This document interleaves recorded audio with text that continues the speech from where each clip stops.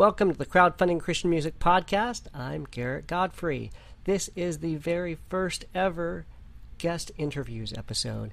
And we've got an exciting interview coming up with Nick Flora, where you'll be able to hear about his current campaign for 3 EPs, how he got into music in the first place, what's up with his podcast, who writes this stuff, what he really thinks about the name Keith, and much, much more. Stick around. So we're on with Nick Flora. And tell us about this campaign you've got going on. What's going on? Can people see me as well as hear me? Yes. So this is video. Okay, cool. That's awesome. Well, thanks for asking about this campaign. There's, you know what? It's crazy. I don't know exactly what you want to know about it. I mean, basically, I'm trying to cram as much into one campaign so I don't have to come back to the well, as it were, every, 18 months or whatever and be like, hey, remember me? I'm going to ask for more money.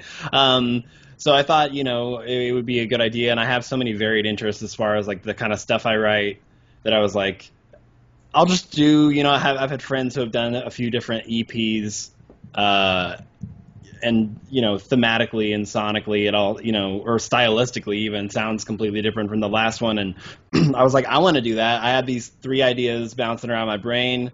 And instead of, spanning them out over the course of 6 years or whatever, it'd probably be less pressure to just do, instead of 10 songs, compact them to an EP each and then release them over the course of a year, which is daunting. But at the same time, I think it's something that I have most of it written. So I was like, it would just be the recording process, And two of the ideas, one of the ideas is a full-fledged, basically pop rock, full band involved thing, which is what I'm recording right now.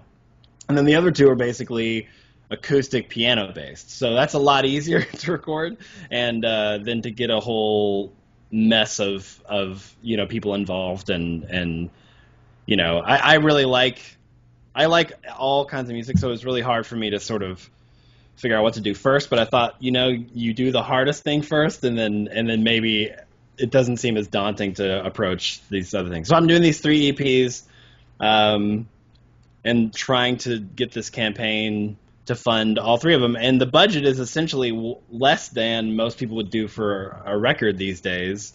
So I'm hoping that's people will be like, oh, I get more for less, but that just depends on who's going to pledge. I don't think that really.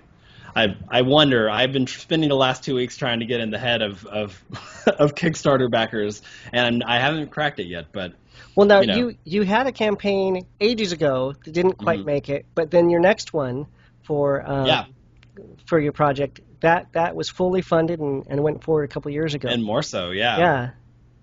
So it was really that first one was right when I had never heard of Kickstarter before. It was 2009, 2010. Yeah, it was 2010. So it was around the point when artists were just hearing about it. Fans really, unless you were an early adopter to things, you really didn't know what it was. And so I just set it up and then kind of tweeted about it and then left it alone. I didn't really know that you're supposed to, I didn't understand it at all. So it's partially my fault and partially the technology's fault that it didn't go through. And I was just like, well, this feels terrible. I don't like it when these campaigns don't work. But there is sort of I learned so much. And then over the course of the next 2 years, it just everybody seemed to be doing it. There were higher profile people jumping on the crowdsourcing bandwagon, and everybody knew what it was. Even to the point now where even if you have an Indiegogo or use Pledge Music, people still call it a Kickstarter. Yep. It's like Kleenex. Exactly. It's Kleenex or Coke. It's the brand, but people call it that. So it's become a part of the zeitgeist now. That one didn't go through, but thankfully, I was able to get the money to record it. And I was a relatively unknown person at that point as far as music goes. I had 1 album out, but it wasn't really doing much. And thankfully, my producer just threw his hat in the ring and challenged everybody to support me. And there was a huge growth in between Hello Stranger, which is my second album, the one that didn't get funded, and then the reintroduction of Nick Flora, the third album, which did get funded. I toured a lot, and I just really kind of I've busted my behind to get the word out there, and it just seemed to work, and people were more on board than ever to sort of to help me, because I think a lot of people sort of, when you get into a new artist, which I was relatively at the time, I think people were really interested to see what I was going to do next, and so that was definitely helpful. And at this point, I'm still always asking myself, like, what can I do next that's not, that people don't know about me? Like, what if you know me really well? Nobody that knows me well will be surprised by the EPs that are coming, but like, there are people who just know me as fans, I think, might be surprised that I have a couple more tools, notches in my belt as far as like where I can put certain creative tools and pull them out, and so we'll see. But that was such a, like, the last campaign was such a huge success. We were 112% funded or something like that. It was such a, that's the greatest boost you can get being an independent artist, is to, like, so many times indie artists or any artist can say, like, I don't even know if anybody's paying attention to what I'm doing out there, and you get ho humdrum and all this stuff. But I literally had names and dollar amounts of how much people cared about my music, and that was really helpful in writing the project and putting it out there. And that's why I'm a huge fan of crowdsourcing in general, because it really can. You can literally, right now, I can look at 92 people who say, yes, we want to hear more music from you. And I can't say nobody cares anymore. Exactly. Now, so when you were doing that first one, were you in the middle of producing it while you were doing the campaign? Because like right now, you're in the studio while you're also running the campaign. I mean, what's that like? Terrifying, and maybe a bad choice, but I decided to. Now I'm kind of regretting it, because I don't know what's going to happen with this campaign that we're in the middle of now. But I'm hoping that, that we still have a week to go. A lot of craziness happened. Like last time, I didn't know if it was going to make it, and then it did. Whatever. So I have a few tricks on my sleeve. Hopefully, they will kind of help this one go over the end. But it definitely I've never. I think that when I did Hello Stranger, the one that didn't go in 2010, I had started writing the songs, but I was so scared to book studio time, because if it didn't go, I didn't want to be in debt to anybody. And Andy Osenga, who's my producer, was like, we'll pencil it in and we'll slowly like tiptoe towards it and hope it works. And then it didn't. And like I said, thankfully, some opportunities arose to go ahead and do it anyway. And I'm so glad we did, because it was a gamble that worked out. And with the last one that did get funded, it got funded, and then I said, okay, time to write. Yep. So I didn't have a song written. Oh, wow. I had like 20 ideas, and then it was very, in a way, stressful, because I had people who I knew their names who were relying on me. So I had to, get to work and make it good. The project sounds great. I mean, I picked it up. Oh, you thanks. put it on Noise Trade. Thank you very much for that. And and I've also been listening to some of your stuff on Bandcamp. That's right. But now, if you were to pick just a handful of songs to say, somebody that's never heard of me, if they want to know what I'm like, I mean, you've got a lot of music on Bandcamp. What do you think would best represent maybe what the future projects will be, or best represent like what you've done so far? I would say that this. I mean, there on Noise Trade there is a sampler. I put up sort of a starter kit if you've never heard of me, which has a couple songs from each of my albums that sort of do that really well. But this one that's coming up that I'm on the tail end of finishing right now, Time Travel. Exactly, Future Boy, which is essentially a time travel EP, and it might be a little bit misleading title, but still that's what we're dealing with here. But there's I would say it's a little bit more on. I have a song called Hard Band to Love that's a little bit more fun, tongue-in-cheek rockin' on my reintroduction album, and then I have a song called Invasion on my Hello Stranger album that I write all these different types of songs, and so it's fun to go back through and sort of be like, that would be a fun universe to sort of extract and see where I can create in that a little bit more.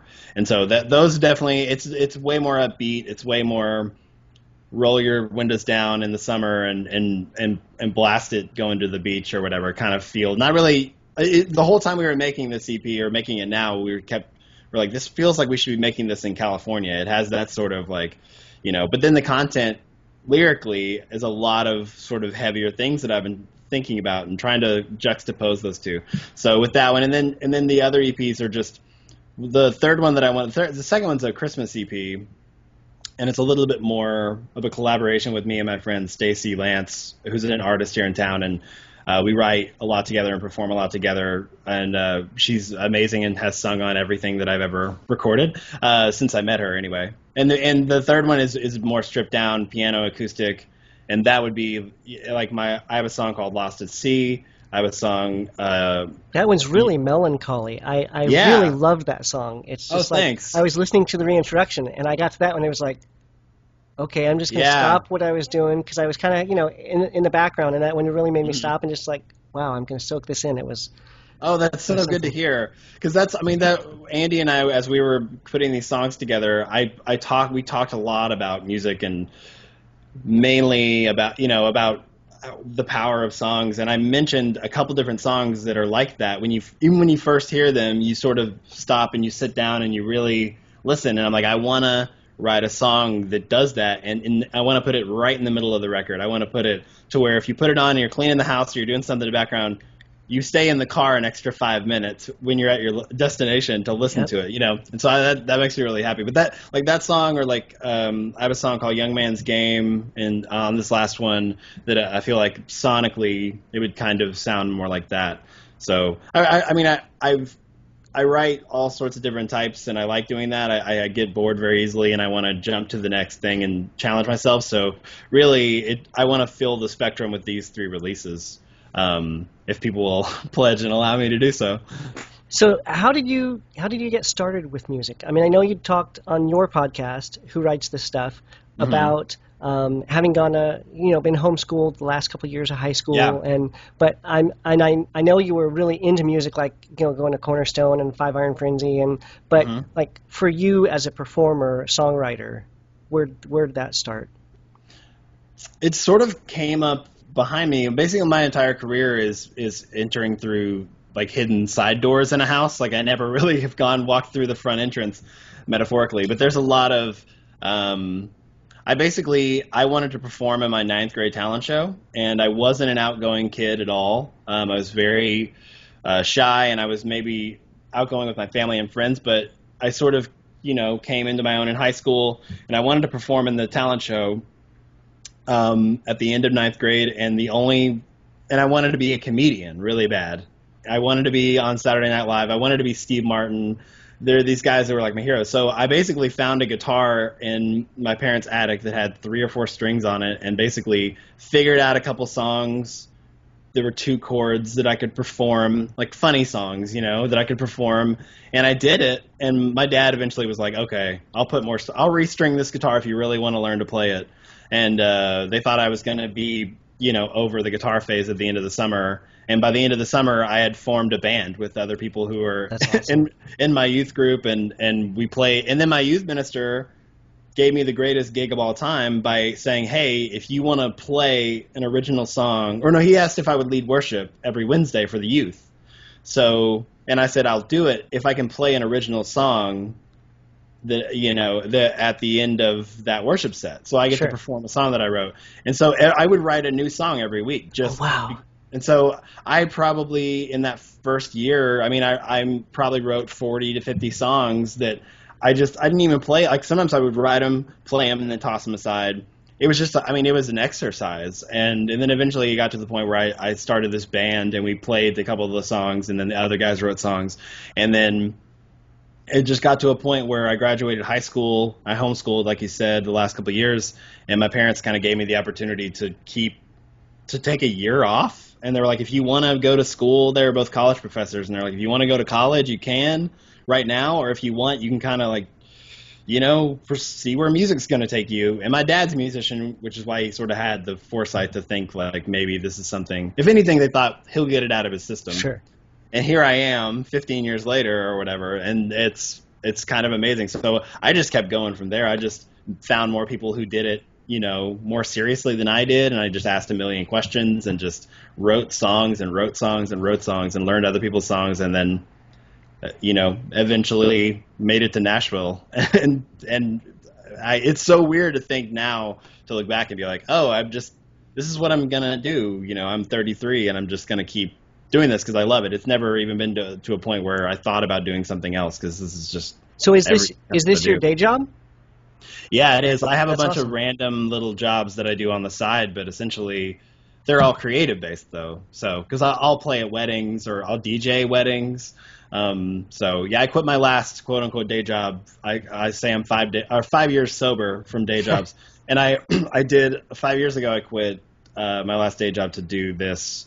And I kind of told myself any creative job that comes along, even if it's not what I songwriter stuff, I'll take it if it pays, just because that's better than not working my creative muscle. For me anyway. I know a lot of people do really well in different office settings and stuff. I've never been that guy. It seems like in Nashville, if you're a musician, you've got the obligatory Starbucks stint that you do. Like, yeah, it's the There's a lot of that stuff. waitresses or actresses, and the barista has a band. Or it's that's the truth. And there's the trope of like the guy serving you your latte is a better bass player than you. That whole like you have no idea who you're talking to.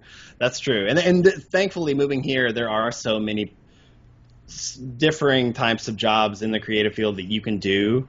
It's like finding out about Oz and you're like, oh, I want to go there because I heard that you can do this one thing. And then you walk into the gates of Oz and you find out there's a million jobs for you. So, and Nashville's really good at like helping out its own and being like, this guy needs a gig, so we'll put him on the road with this guy, or like everybody helps each other out. So now, really nice. Along those lines, you ran into Andy Osenga. I know him from the Normals because me too. Big fan going way back. Me too. So you start making some connections through that network. I mean, is that what kind of prompted the whole podcast? And hey, I want to talk to other musicians. And it did. Literally, Andy Osenga is what prompted that podcast, because I met him when I grew up in Arkansas, and I met him because I worked at a venue there I basically just was booking my CD collection. I was going through being like, would I love to contact? And so I brought Andy in, and we just immediately clicked. He invited me to come visit Nashville.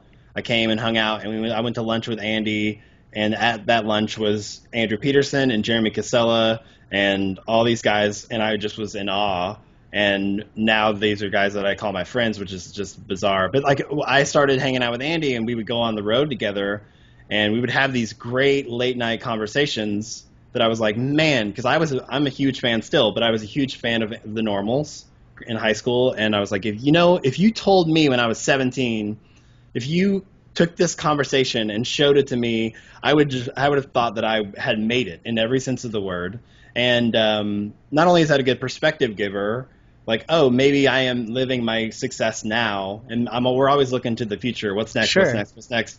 Which is good to push yourself, but at the same time, like, to look back and be like, man, if you told even 20-year-old me that this is where I'd be, I would just be high-fiving myself. Yeah. So like those conversations I had with Andy in the van or our car or whatever, I was like, everybody should hear this. Not only is it insightful to who he is as a great artist and just a great person, but it's so encouraging to hear his story and his struggles, and honestly, that he's just a guy who has a job that happens to be something that we can all enjoy and be entertained by and pushed and encouraged by. But he has such a great heart, and so many times in interviews we just get little snippets of people. I was like, and I love podcasts in general, so I was like, what if this is what, and I wanted to do a podcast for a long time, so I was like, what if this is what my podcast is just sort of fly on the wall conversations with people who might be well known, some people who are really great and up and coming. Just sort of, I'm obsessed with the working musician, the people who are slugging it out, even though they might not have a massive Twitter following or something. And so every week I try to put up a different artist, and artists come back and we catch up, and it's really informal, but it's fun. It's my favorite thing that I do, probably. So how many interviews do you kind of bank ahead of time, or do you? Nuts and bolts. Okay. Yeah, I absolutely do. If you want to get inside baseball about it, I'll talk to you about it. No, I usually have at least 3 in the bank every time one episode drops. Since I've been recording the past couple weeks, I haven't done one, but I'll do maybe 3 or 4 episodes recording a week. And then So when I go on the road and stuff, I can still upload and so it just depends. I mean, there was a time when I was doing one every other week. For about 3 years, I was doing that because I was always on the road, and it's just hard to nail people down. But since I've been home writing and stuff, it's been really easy to grab people and just schedule and that's so. There's always, to answer your question, there's always like 3 or 4 that are in the bank, and I'm always sitting on them and like, oh, I can't wait till people hear this one, or Yeah. Well, I was talking to my wife about so the last one. Of course, this was before yesterday. So right. The last one, he's talking to J.J. Heller, and like he's at their house, and the kids are sleeping upstairs, and she's like, he was in Phoenix? No. They've moved back to Nashville. Yeah. Okay, because they had the whole back and forth thing. And we cover that in the podcast. We talk about that, But now, so do you have your wish list of, because I don't know who all you've interviewed, but like Fleming and John, I know they're in Nashville, or the guys in the choir, I know they're in Nashville, or are there any of those, like, if I could ever corner so and so and just talk to them for a while, who would still be on your wish list? What's amazing is I knocked out a bunch of them at the beginning, which blew me away. I thought it would take forever for anybody to pay attention or take this seriously, but like I'm friends and always will be a fan of Jars of Clay, and they not only, I was like, let me just talk to one of you guys, and they were like, early on, I think I had 3 episodes, and they were like, why don't you just come over and have lunch with us at the studio? And so I sat down for an hour while they ate lunch, and like we talked, and I think Dan's going to come on again. But there's just a bunch of the John Foreman I got to talk to, who I'm a huge fan of. I got to go backstage.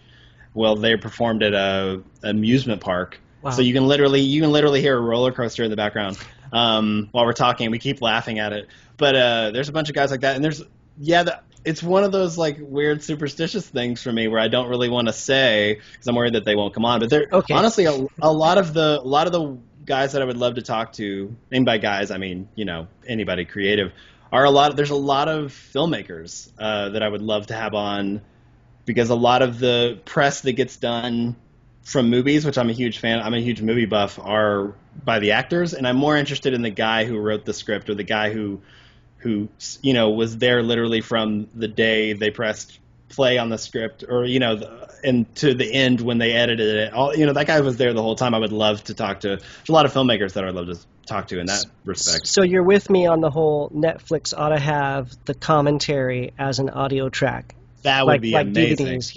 Yeah. That's coming. That's any movie that I get, I won't buy the DVD or the Blu-ray unless there's a director's commentary on it, and because I'll wait, because they'll do that with like the next one. A lot of times they hold out, and there's going to be one where because I love that kind of stuff. I want to know. This is why I'm interested in why this podcast exists, because I want to know what they were thinking when they made this decision and decided to do this, and So one of the questions you ask folks pretty regularly is for a bad concert experience. So I'm going to ask you for a bad interview experience. Have you ever had, you don't have to name and shame, but have you ever had an interview experience where it just like went sideways unexpectedly? No, I mean, you're talking about people that I've interviewed or people that have interviewed me? Well, either way. I've definitely had some interviews where I felt like where I was interviewing somebody on the podcast where I felt like this is going to be unlistenable. Like, this is not going anywhere. This is because you get in your head and you're so like, you're looking at this person, especially if you don't know them very well, where you're like, well, this isn't going great. And then 20 minutes in, something kicks in. There's been a couple of those where I'm like, oh my gosh, like I'm digging here. I cannot get anything that makes them want to open up, and so there's been a couple of those, but then they ended up being some of my favorite episodes because it took a little bit of work. It's fine to have your friends on and just have a jovial conversation, but if you really have to find out what makes somebody tick and be like, what are they interested in that I can maybe get them to open up about?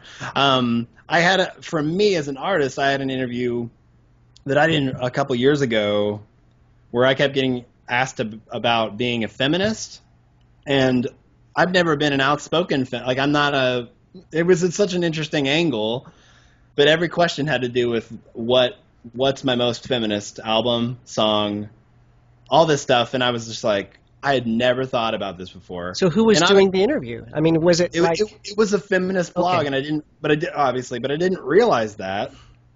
I just got an interview request for this blog that didn't have anything to do with feminism in the thing.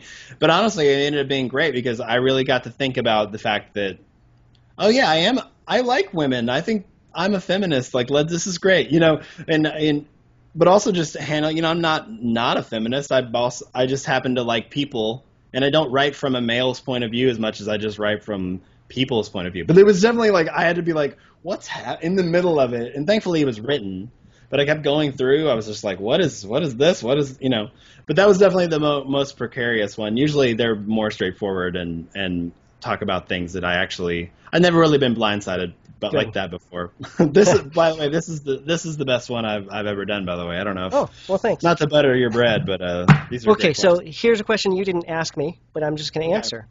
When I hear the name Keith, I think of the fact that every single person I've known named Keith is a really great guy. So there are some names where we have 2 daughters, and we've talked about names for boys and girls before we had kids, and there are names where our rules were their initials couldn't spell something that they would be mocked for. That's smart. And then whatever name we chose, every person that we had ever known with that name, it had to be somebody we liked. Like, you can't name your kid, Tyrell if there's that Tyrell and you always have bad feelings about that that's person. True. Because, that's your kid. So every Keith we've known, we've really liked. So we don't have a I love the boy name named Keith. But yeah.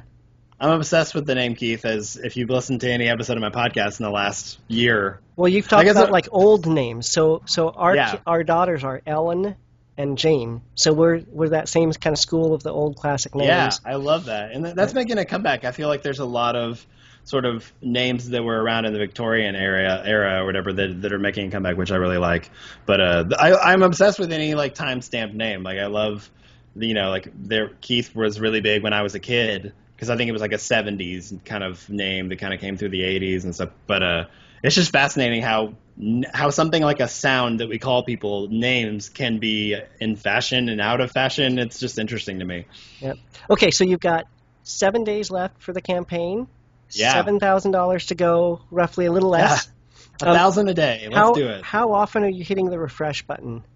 You're in the studio, a lot. So. Yeah, I just finished up. I have a little bit more to do starting next week to finish up this recording, and now I'm sort of, since it is a slow and steady campaign this time, instead of last time, I think half of it was funded in the first 24 hours, which I think I was like, this is going to be the same. And it's not. Every campaign is different. It depends on what type of year you're doing it. There's so many factors that go into it that it's just hard to even grasp what people are thinking. And, I have people who have emailed me and said, I am going to back this, but it'll be towards the end, which is nice, but also stress inducing because I'm like, yeah. So, but it's always a great lesson in learning to control what you can control and don't worry about what you can't. So, there was a few days for sure where and maybe a little bit, an hour or so every day that I'm just like, oh, this isn't going to happen. This is a nightmare. How embarrassing will this be? And it's not. Like Hannah Miller, I just had on my podcast. Yeah. She had 2 successful ones and then one that didn't go. And so she figured it out. It forces artists to be a little bit more, think outside of the box. So I'm not refreshing it right now. Once we get to the 24-hour period, I will black out the curtains and just sit there and, or either that or I'll put on a telethon that live streams and I'll just have people. I'm thinking about doing that honestly, and just having a rotating group of friends come in and play music and be like, let's get it up to 10,000 or whatever it is. Yeah. So we'll see. I really believe in these songs, and it's hard when they. I was hoping sort of to get started on it so I could enter people into it and show people that I was like, listen to what we're doing. Listen. But it's so hard, and every day in the studio we've been like, I wish we could just show everybody one by one, bring everybody into the studio and sit down and be like, listen to this song and now this one. But you can't do that. You just have to hope that your previous albums have done the trick and people want to see you do more. Well, now you've got your cover EPs on your website as a free download as well. You did a cover of the song from Grease as well, right? Yeah, you're the one that I want. Yeah, and that was really fun too. It was like so stripped down, and it reminds me a lot of the guy from the Frozen Ocean that's done. I'm not familiar. I think his name's Dave Swanson, but he does stuff as the Frozen Ocean. You'll find him on Bandcamp, and he had a Kickstarter. But he did a remake of Johnny Cash's Ring of Fire, and a remake of Creedence. Have you ever seen the Rain? They were just really slow and really laid back, and it was just like just haunting. Kind of like. Yeah. Do you know the Waterdeep stuff? Yeah, of course. So they did. Coming in the Air Tonight or whatever Phil Collins song. Yeah, so I didn't really like listen to that or like that when it was new, when it was on Miami Vice or whatever. It was just like whatever. I heard Dawn do that song, and it was like slow, and I'm listening to the words and I'm going, oh wow, this is like a really deep song. I mean, like the depth of that song, it took the speed shift for me to actually hear what it was that I missed before, because it was just like this pop thing. I used to do that all the time with my dad's records. We've all done it. You slow it down the speed, and it turns into this somber. We used to love taking like the most pop song we could think of, and so I think part of that has kind of come through, because I was thinking how annoying and shrill that Grease song is to me. I actually don't like that song, the original recording. And so it was sort of a challenge to take a song that irked me and turn it into something that was maybe interesting. And that was I feel like it worked out. Like Stacy and I who sang on it were just like, oh, this is like something completely different. And I love when you can do that. And that's just shows that cover songs are a great example of, how you can take music and just shift it around a little bit, even just messing with the RPM or whatever, and then or the BPM, and then and it turns into this whole other moody thing. Yep. It's fascinating. Cool. Well, I will definitely encourage folks to check out your music and to act fast on this campaign. I'm a backer, please. And I want to hear it. I want to complete and hear all three. So. I hope people do, and I'm going to keep on keeping on no matter what, but this is definitely something that I think, I'm working my tail off to make sure that it's a project that people will want to listen to for a long time and be proud that they said that they were a part of. Oh, you'd mentioned in an email also that you're looking to, or maybe it was a Facebook post, you're doing a tour coming up. If folks are interested in booking you for a house tour or something like that, what are you looking for? How can they help? I go all over. So if you hear my music and you think that this would be fun to listen to in my living room live with a guy on an acoustic guitar to invite my friends to, they can go to my Facebook which is Nick Flora Music, and or nickflora.com and kind of see. Like I said, I kind of take chunks of the U.S. and divide them up throughout the year and tour a lot. I play everywhere. So if they wanna hang out with me for an hour and a half with their friends, contact me. I would love to do it. I love performing live is my favorite part, and I think it shows. So that's the best way. All right. Well, cool.